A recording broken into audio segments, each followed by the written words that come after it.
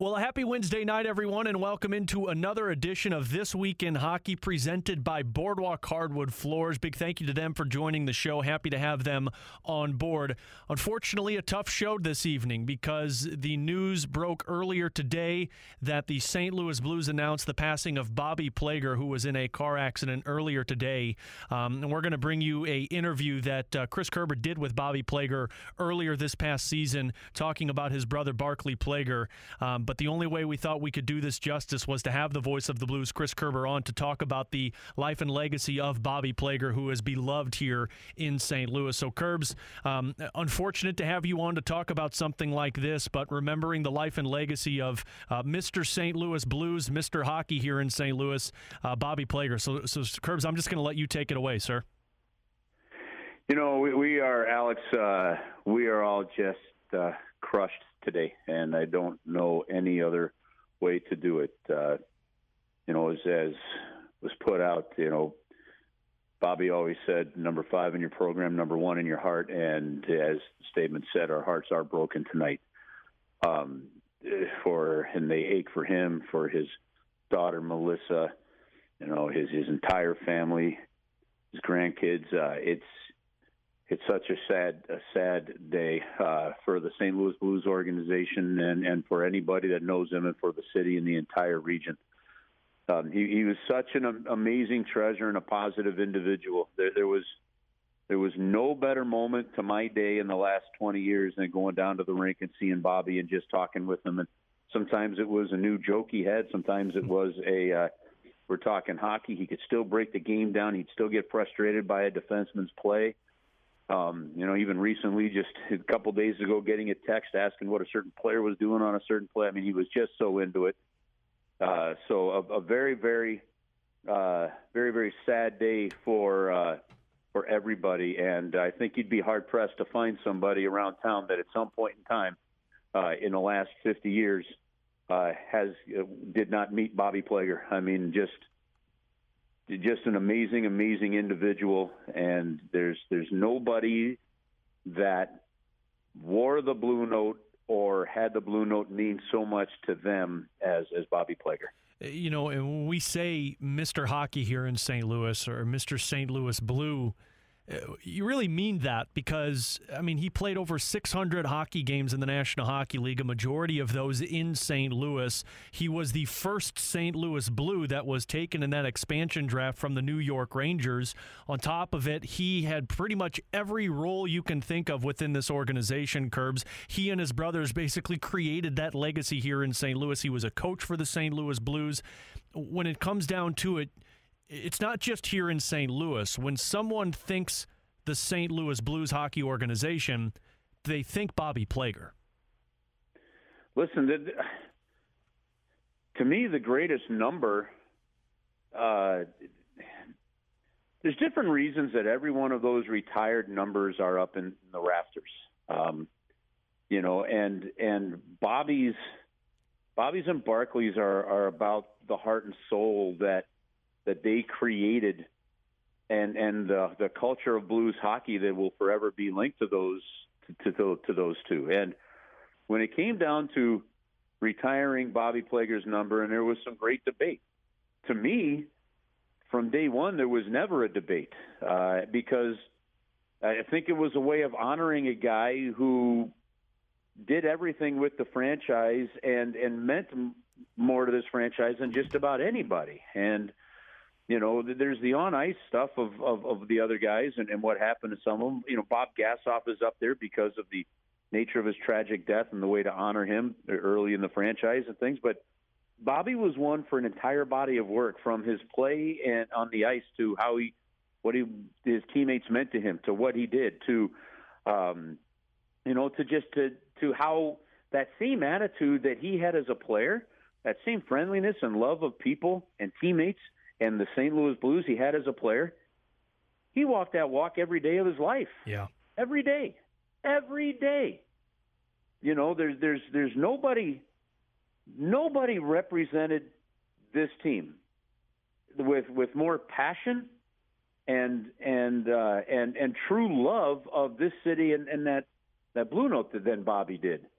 You could always maybe make some cases that there will be some that were equal, but I wouldn't even know where to start with those. I mean, these two guys, or Bobby was just amazing, and so I think one of the greatest moments in Blues franchise history was recognizing all of that and retiring his number, and that will.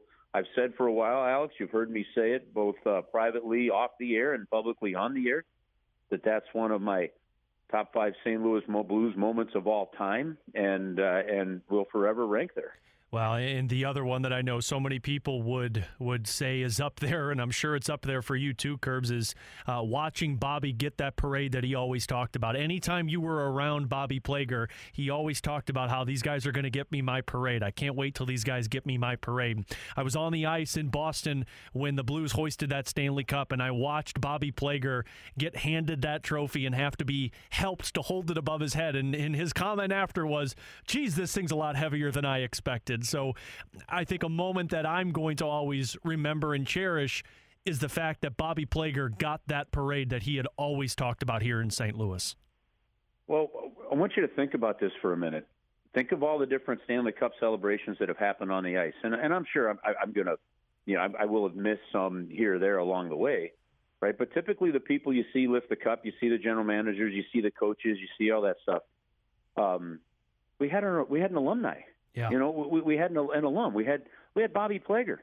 Like, it meant just as much. And I went down after, Alex, remember when you guys were doing your post-game show, and I walked down there, Bobby was just sitting outside in the lobby. Yeah. Not in the lobby, in the walkway. And for the next 30 minutes, he and I just sat there with he sat there. I'm literally just leaning on his shoulder. We're holding Bud Lights in the hand, and he's telling some stories and talking about what he is seeing and just walking me through his experiences. Just the two of us in that hallway until somebody pulled me into the room. It was just amazing. I love the man. I love the family, and I'm gonna miss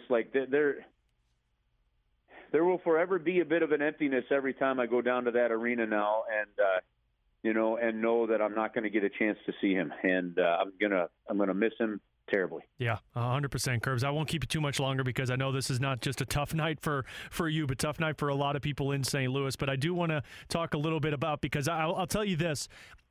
I remember doing that alumni kind of roundup that I did on the 50th anniversary, Curbs, where I had the opportunity and the pleasure to talk with so many different Blues players, just their thoughts on being a part of the organization and thoughts of, what it meant to be a St. Louis Blue.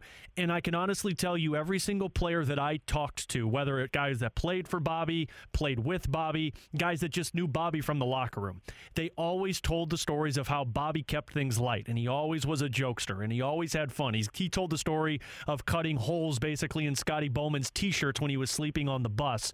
You not only had the pleasure of being around Bobby Plager, but you had the pleasure of calling games with Bobby Plager as too. So do you have any stories that stick out to you about the humor from this guy, or just how he always seemed to keep things light on the hockey side of things? You know what? I first time I ever met Bobby was doing a game where the Birmingham Bulls were playing the Dayton Bombers, and he was sitting right next to me actually for the entire game. That's how the scouts sit right next to the broadcasters in that league sometimes. And he did an interview with me during the intermission. And then we were talking about fighting in the game even back then. And a line brawl broke out during the third period. The early part of the third period, might have been the second. I don't remember at this point. Bobby just put the headphones on right next to me and just helped me call the fights, and then did the rest of the period with me. And that was the first time he and I had ever met. So, yeah, listen, I've done remotes with him. I've done games with him. I've been in golf tournaments with him. I mean, he is truly Mr. St. Louis Blue, and what a just a tragic, sad day for Melissa and Kevin, and yeah. And the entire family, and Dave is Melissa's husband, and the grandkids. Like, I'm crushed for all of them, and I guess the one thing we do know is he's being greeted by the two people that he loved as much as anybody, and that's his brothers, Barkley and Billy. So, rest in peace, Bobby. We're gonna miss him daily around this organization.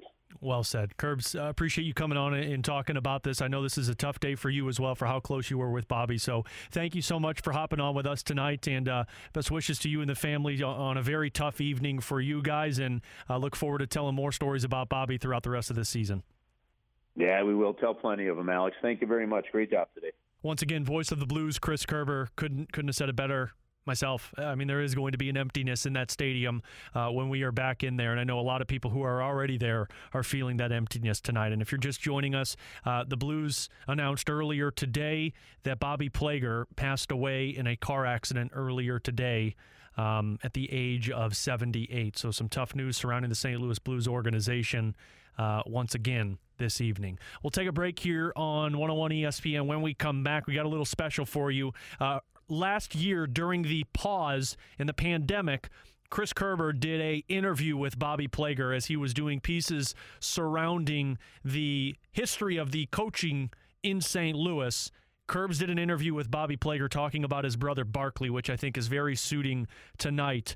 So we're going to bring you that interview. Bobby Plager talking about his brother Barkley Plager as a head coach and as a player coming up next here on your home for the Blues, 101 ESPN. We're back on a Wednesday night. Alex Ferrario with you. It's the Boardwalk Hardwood Floors This Week in Hockey. The home show sale is going on now at Boardwalk Hardwood Floors. Update your home with savings on all types of flooring, including solid reclaimed wood plank and more. Take advantage of up to 15% off flooring and visit one of our showrooms in Crestwood, Manchester, St. Peters, or online at boardwalkhardwood.com. Boardwalk has the great floors for every home, better selection, better value, and the best service. For more than 23 years, Boardwalk is your local family-owned hardwood flooring provider. Alex Ferrario with you on a tough night here in St. Louis for the St. Louis Blues Hockey Organization and really the city of St. Louis, as beloved Bobby Plager, number 5 on your program, number 1 in your heart, passed away earlier today due to a car accident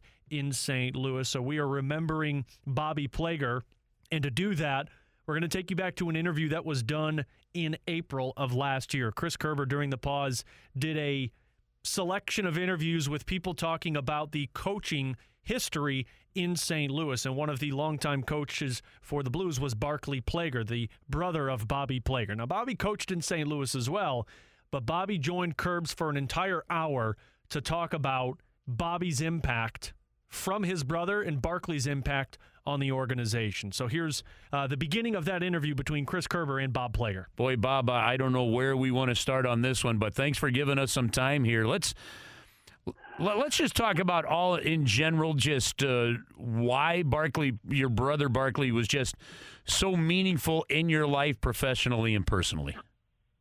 Well, he was a very special person to me. Growing up as kids, I was not that close to Barkley.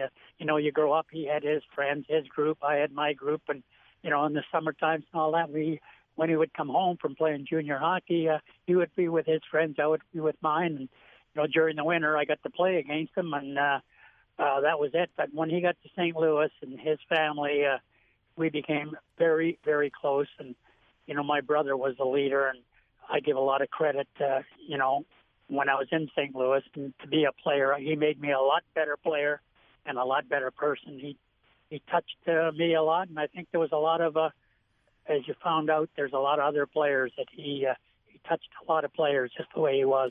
He really did. 3 of the young players in the Blues organization when he became coach were Rob Ramage, Brian Sutter, Bernie Federko. I mean, those are just 3 amongst a few others. But those 3 really seemed to connect with Barkley, didn't they? Well, Barkley was very special. In those days when you say a player's coach, he was like that. And he was a teacher. And the way he played the game, it was you never give up. If you're losing 5-1, 2 minutes to go, he still believed you could still win the game. You go out there, you never quit. I learned from him. You go out there, you play every shift, you work every shift, and you don't cheat your teammates, you don't cheat the fans, and that's the way he played. And he got here because of a guy named Scotty Bowman, and when he played junior hockey, he played for Scotty, and Scotty recognized that right away with the Peterborough Petes. They went to Memorial Cup, and Barkley was the leader of the team. He belonged to the Montreal Canadiens at the time, and Scotty saw what was in him, and that was the first trade that Scotty made when he came to St. Louis, was to get Barkley. And you talk about Barkley being in the minor leagues for 6 years, and there was 6 hockey teams in the NHL, and that meant there was 110 hockey players that played. The American Hockey League, there were great hockey players, some good hockey players, but there wasn't enough room. So, I was fortunate. I belonged to the New York Rangers. And, I went down with the Rangers in their farm clubs. And come the end of the year, they're not going to make the playoffs. So it's, let's give some of our guys a chance. So when there's an injury or something, I got to go and play in the National Hockey League when there was 6 teams. But you do go check the records, see where my brother Barkley played. The teams he played on, they all won, most of them. Barkley Plager was the MVP, the best defenseman in the league, 70-some, assists. But he belonged to the Montreal Canadiens, who would win about 6 Stanley Cups in a row. They have all the province of Quebec, every French kid is a hockey player. So, you go to their training camp, there's 150 guys at training camp. So that's why Barkley wasn't in the NHL earlier. I said before he was a better player than me. But I was at the Rangers, the right spot. He was in Montreal. Bob, what was it in the upbringing that you guys had as a family that has led to the immense loyalty that Barkley, and we just talked to Bernie Federko, and he said, he taught you about that loyalty to the organization that it was so ingrained in both you and Barkley? Well, again, I think, Barkley grew up in the Montreal organization, and you learned a lot with the Montreal. They were winners. And when you went to the farm clubs, and Scotty Bowman, I said, was the coach, and their teams win, and it all comes from the big team. They learned how to win. They knew how to win, and, it was passed on. You imagine going to training camp with Montreal, and you got Rocket Richard, Henry Richard, Boom Boom, Jeffrey on, Dickie Moore, Doug Harvey, and John Beliveau. And you're at training camp, and you sit, and Barkley was a big believer, and Bernie was the same way. You went in the dressing room in your first few years. You never opened your mouth. You never said nothing. You just sat there. You listened, and you learned. And I think that's what my brother did. He learned. And, even when I come in here, I was having a good time. I was, a lot of fun in this here. And I was having a little fun here, too. And my brother get a hold of me and said, hey, we don't do this. We don't do this. We owe it to this. We pick our spots. We do this. So, I learned a lot from my brother Bart. And, you talked about the 3 guys early, Bernie and Brian. When Barkley went to coach, Milt Francis was in here, and Bark had 1 more year on a contract. And he called Barkley in, and he says, Bark, we have no coach in Kansas City. I'd like to think about going down there and being the coach. And Bark says, well, I have another year in my contract. And Milt says, well, don't worry about that, Bark. You'll get your money and everything, but that job might not be there next year. So Bart went home and thought about it, and it's meeting with Emil, and we didn't have a great team at the time. We weren't going to be good for a while, but Emil told Barkley, he says, we got some great young kids that are going to be in this organization, and I want you down there, and I want you to work with these kids, teach these kids the way the game is played and how to win. And, that was a year he won a championship in Kansas City. He had 2 players down there that were on the team, Brian Sutter and Bernie Federko, who were having great years down there. But I think he was a big influence on them there.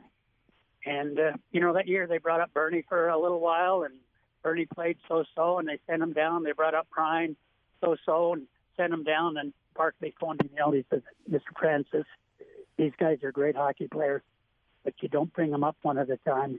They have to play together. And, the career they had together. Yeah, it really was something. At the time when Mr. Francis asked him to go down and coach, was Barkley considering retiring as a player at that point?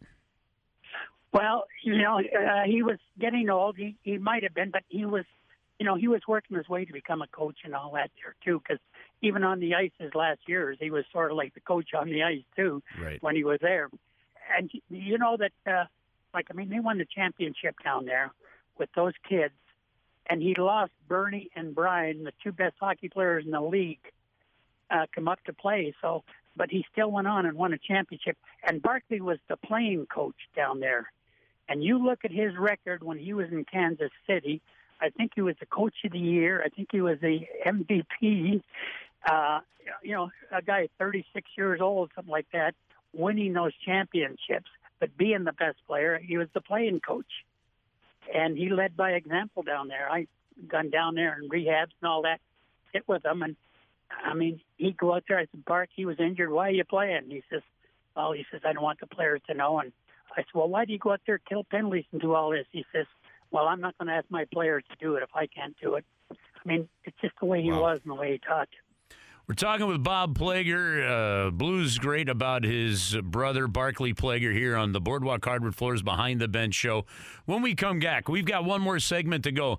Some more stories from Bob on his brother Barclay, who, when you bring your sons, your daughters, or family members to the Enterprise Center, you're going to look up and you're not only going to see Bobby's number 5. And we'll talk about that moment, too, here, but you're going to see Barclay's number 8. And, of course, one of the foundation members, I guess is the best way to put it, of this franchise that created what is the style and what it is to be a St. Louis Blue. Barclay Plager was as big a part of that as anybody in franchise history. We'll come back with our final segment on Barclay Plager in a moment on 101 ESPN. We'll take a break here on This Week in Hockey. We'll come back, more of the conversation between Bob Plager and Chris Kerber as the passing of Bobby Plager happens earlier today due to a car accident. It's This Week in Hockey, presented by Boardwalk Hardwood Floor. Alex Ferrario with you. It's This Week in Hockey here on your home for the Blues, 101 ESPN. We're back in on This Week in Hockey here on a Wednesday night. Alex Ferrario with you. Some tough news, of course, today if you're just joining us. Bob Plager passed away due to a car accident here in St. Louis.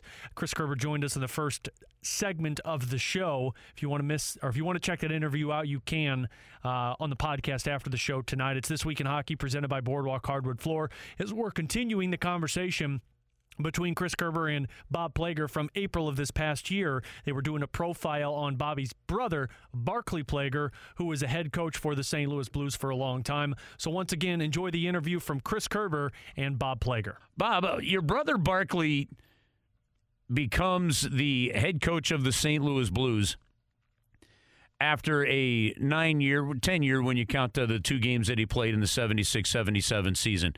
Becomes the head coach of the St. Louis Blues. What were his biggest challenges at the time that you remember? Well, he was the leader out there. His biggest challenge, I think, was going out there, and it was just going out there and playing every shift and playing with injuries and, just the leader, his leadership. And as a coach, his biggest challenge was with the young kids. He knew that this team wasn't going to win that much, but the future was good. And it wasn't always winning. It was get the players ready, and not just on the ice, off the ice. And I think he talked to a lot of players, every player that came into this team, the meeting with them. If you need something, you're having a problem, you want something, he was the guy that his door was open to talk. And there's players come in when they wanted to buy a house or something. He loaned players money. And like I always say, his wife used to say, well, do you got any interest? No, they're going to pay it back. But he took it. It was special. Every player was special. And one of the toughest things, the biggest challenge for my brother Bark, was the day that Bob Gassoff was in the motorcycle accident and passed away. When I was with Bob and his wife that day, and my first phone call was to Barclay and Mr. Francis. They weren't out there at the party. And Barclay and Mr. Francis came out there, and that really hurt Barclay because he was very, very close to Bob Gassoff. He had helped Bob when he was in there, taught him a lot when he was there. But that hurt him a lot. And, Bob's wife was pregnant at the time. She was ready to have a baby. And he was with her, and I was with him like that. And he was up to her, and she's pregnant. And he said, Diane, don't you worry about when you go to the hospital for your baby. I'll be right there with you. I'll be right there in the operating room. I'll be with you. Bob and I will be with you. So, the day she went to the delivery room, I got the call from my brother Bark, and that's what it was like. We went down to the hospital. She went in the delivery room, and Bark went in with her. So Barkley was there when Bob Jr. was born, but that was a tough time on him. I think that's the first player really he lost something like that. But, no, it was just he was just such a great teacher and so good to the guys. And the Miracle Monday. Everybody remembers Miracle Monday. Right. When, that was Barkley's last year, and they all knew it was going to be his last year. It was. So I think we overachieved that year, the Miracle Monday, but every player that went out on the ice, every game, and there was orders from Brian Sutter and Rob Ramage and Bernie. You look up there and you'll see that number 8, and you play for that number 8. So it made our team a lot better, and that's the effect he had on them. And after every game we would play when Park was in the hospital, after in a coma, didn't matter. But Bernie, Brian, and Rob Ramage showed up after every game. Yeah, they did. They showed up, and Bernie has told that story. They showed up after every game to go see Barkley when he was in the hospital. Bobby, so Barkley, he had that first coaching stint, and then he came in and he replaced Emile Francis in that 82-83 season that you're referring to there. If I remember right, and boy, correct me on this because I'm trying to remember, you telling me the story, but if I remember right, Barkley really did not want to go back behind the bench at that point in time, did he? Well, Bark, when he first came up, Bark, he ended up, I got a phone call from Mr. Francis. They took Bark in the hospital, and he was like an epileptic, and they examined him, and, with the machines they have now, with that, they go back there, the x-rays, they found scar tissue on his brain, and it was from an injury. And I know when he played in the Eastern Hockey League for Ottawa Hall, Scotty was the coach, he got hit over the head with a stick. The guy swung a stick, hit him over the head, and stitches. And then there was scar tissue there, and it was years later. And, they could control it with medicine, but, Red went into coach then, and then Bark went back to become the coach. And, the way he was, he being sick and all this here, he didn't know if he could. He always thought, well, they see me around, the guys in this here, the guys will shy away from me, they'll do this here. So he really didn't want her. And then there was a meeting with doctors and everything, and they told him, hey, you treat Barkley player the same way you've always treated him. You go out there, don't feel sorry, don't shy away, or this guy will, he'll just walk away. So that's the way the players were. They treated him the same way, like there was no injury at all. And he come back. I know when they brought him up from Salt Lake City, he coached in there. That was the year I come back from, I'd retired, I come back to play, and Leo Boyden was the coach, and weren't doing good. And one day I go in the rink, and I thought I saw Bart go in the office. And so he was in Salt Lake, and we have a practice with no Leo Boyden. And I went upstairs after to see Mr. Francis. And I said, Mr. Francis, Leo wasn't there today, and I thought I saw Bart coming in here. That's when he told me that Bart was going to come up and he was going to coach the St. Louis Blues. I was so happy. That's what he was working for. So I went down and I was player coach in Salt Lake City for him.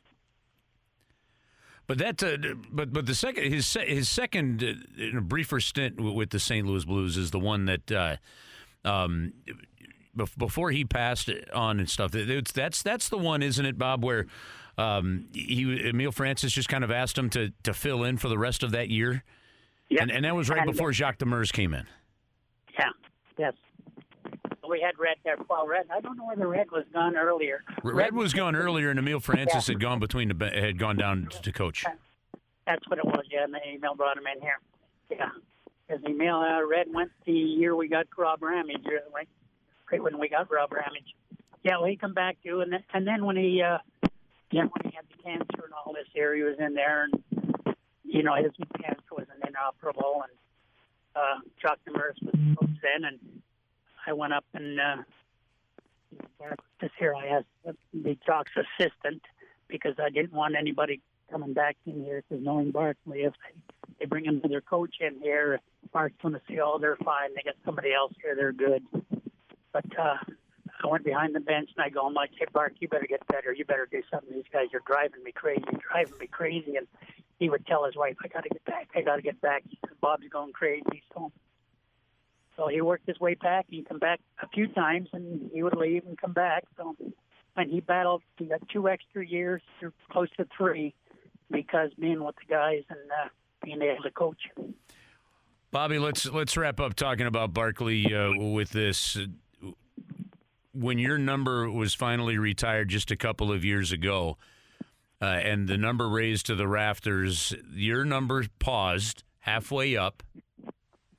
Barkley's number came down. I get chills just even telling the story.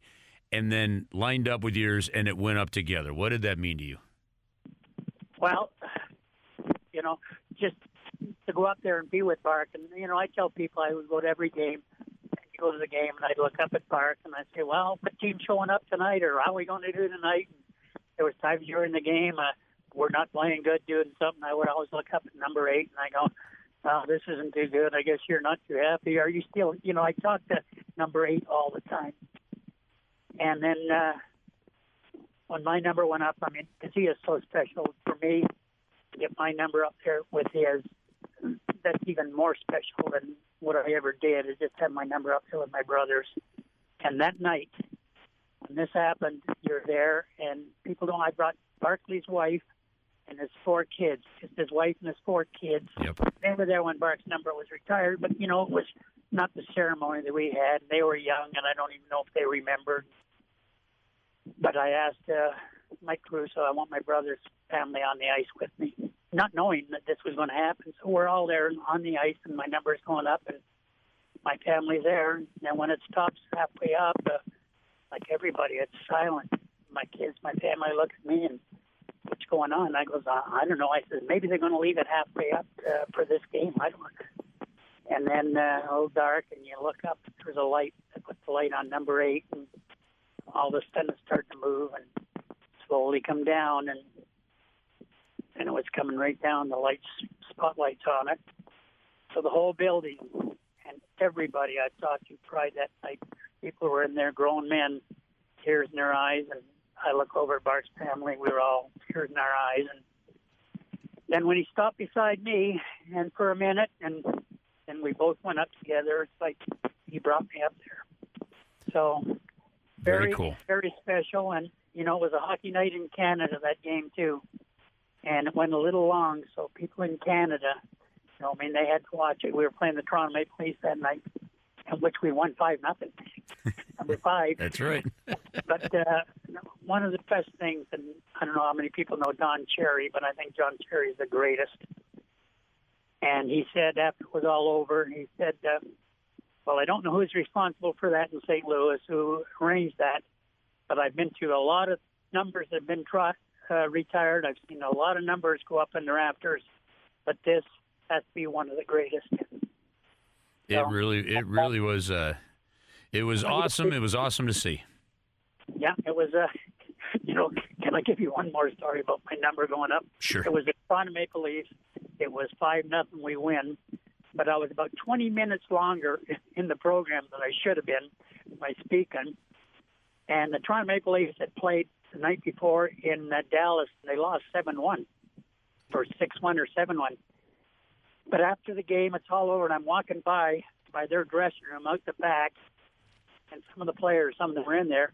And as I'm walking by, I hear somebody go, well, what did they expect? We're sitting there dressed, and we have to wait about an extra 25 minutes, half an hour. Well, that guy's giving his speech. Well, they're retiring that guy's number. Oh, I opened the curtains, and I walked right in there, and I go, excuse me. And they all look, they know who I am, and they're just looking. I go, whose number did they retire in Dallas last night? And then I turned around and walked away. I love it. Bobby, you're an absolute treasure, man. We love you very much. Thank you for so much, and thanks for once again helping us tell people more about Blues history and your great brother, Barkley. Thank you very much. Yeah, He is a legend. Thank you. We'll take a final break here. When we come back, another interview that Curbs did with Bobby Plager, talking about the captaincy and what it meant to the St. Louis Blues and what the captaincy means to him for the St. Louis Blues. So we'll get into that as we wrap things up tonight, remembering Bob Plager, who passed away at the age of 78. It's the Boardwalk Hardwood Floors This Week in Hockey on your home for the Blues, 101 ESPN. Unfortunately, I'm here today to confirm the passing of Blues legend Bobby Plager.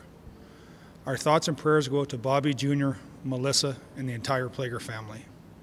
As Bobby would fondly say, he's number 5 in your program, but number 1 in your hearts. That holds true today and forever, as Bobby truly is the St. Louis Blues. That's Blues President of Hockey Operations, Doug Armstrong, making the announcement earlier today of the passing of Bobby Plager at 78 years old, who passed away in a car accident. It's This Week in Hockey, presented by Boardwalk Hardwood Floor. Alex Ferrario back with you as we are bringing you back some interviews from Bobby Plager done by Chris Kerber. And you just heard the past 2 segments, Bobby talking about Barclay Plager during his time as a head coach for the St. Louis Blues. But Kerbs also had the chance to talk with Bobby Plager about the impact of wearing the letter C for St. Louis. So take a listen. Bobby Plager with Chris Kerber. Bob, what does it mean to be captain of the St. Louis Blues? Well, it's something special. I wasn't captain for a long time, but when I got to see it was very special. And to me, being the captain, and especially here in St. Louis, like when you look back, I look back, there wasn't many, but Al Arbour, great captain, leader on the ice, what he did on the ice, the way he played, wore glasses, sacrificed his body, left everything on the ice. And then my brother Bark, the captain, and it's the same way. Left it on the ice just the way he played. And so when I got to see for a while, that's, boy, Al Arbour, Bob Plager, Barclay Plager, it was great for me. It's a great feeling. And I think it is when you're growing up and you're playing hockey and you're looking around, you're looking at the original 6 at the time then, but guys like John Beliveau and the captains that played, and it was Pierre Plante in Chicago. So it's an honor to be. What is an important characteristic that a captain has to have? Well, for me, and the game has changed a lot, but for me, I think the characteristic is what I talked about with Al Arbour. Just on, there was great hockey players on all teams where your goal scorers were this, but it was in those days the captain was the guy that led on the ice.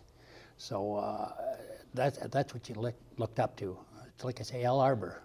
What a captain, wore glasses, block shots. At the end of the game, he'd walk around, go into the shower, black and blue, his whole body. He sacrificed himself for the team.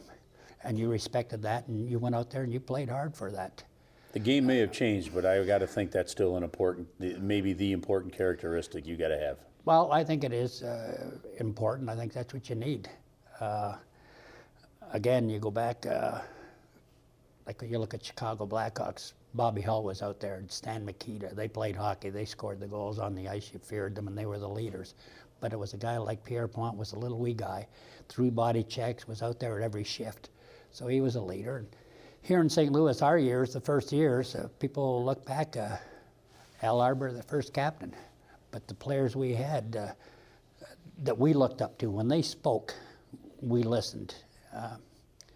You had like Doug Harvey was in there, 6 Stanley Cups, 7 Stanley Cups. Dickie Moore was our leader in the dressing room. When he spoke or he wanted to say something, we all listened. But Montreal, won 7 Stanley Cups. You got in here guys like, we sat there and listened. Jimmy Roberts, what he did on the ice, the way he played on the ice, you respected him. So the C was there, and we had the greatest captains. You've coached teams that have won championships. What role has the captain played in the success of that? Well, I, again, coached for a short time here in St. Louis, and we had a player in here that it took a while, right before the game opening night, I hadn't named a captain. And there's a player out there, he did it on the ice. He yapped off, he said things, he said some stupid things and all that, but he went on the ice and scored 2 or 3 goals. He backed up what he said, was a guy like Brett Hull. So I was the one that made Brett the captain of the St. Louis Blues. And that was my reason, was because, You know, guys can get up and they can yap and they can say things, they can yell and they scream, but they don't do it on the ice every night. Brett Hull, I mean, no matter what he said, he could say the stupidest things he'd say, and you go, uh-oh. But then he went on the ice, 2 goals, 3 goals for him.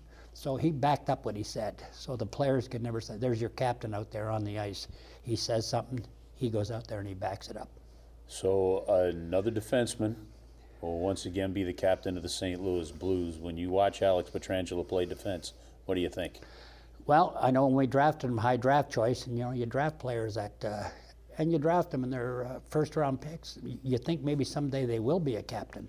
And here's a player that over the years has gotten better and better. You watched last year in the playoffs, plays 28, 29 minutes. He doesn't cheat you on the ice. Every shift he's out there. And he leads when he's out there, penalty killing, power play. So he's the player that is done, led on the ice. Players look up to. I mean, he didn't wear a C, but they still looked up to him for the last couple of years and in the playoffs. So the guy's getting a C. You're not giving it to him. He's earned it. And he's probably going to get better. But what he's done in the last few years, the improvement, and the way he's played, I think it showed last year in the playoffs. He's taken this team, and we were very successful, and he was a big, big part of it. Great. Need anything else? No, that's Rich, good, huh? Yep. Perfect. That is going to do it for us tonight here on This Week in Hockey. Again, a special edition as Bobby Plager passes away earlier today at the age of 78, being involved in a car accident. And if I could just share one memory of Bobby Plager, this is coming from a kid who grew up in St. Louis, big fan of the St. Louis Blues, and I was on the broadcast doing pre and post on a weekend game, already nervous as heck.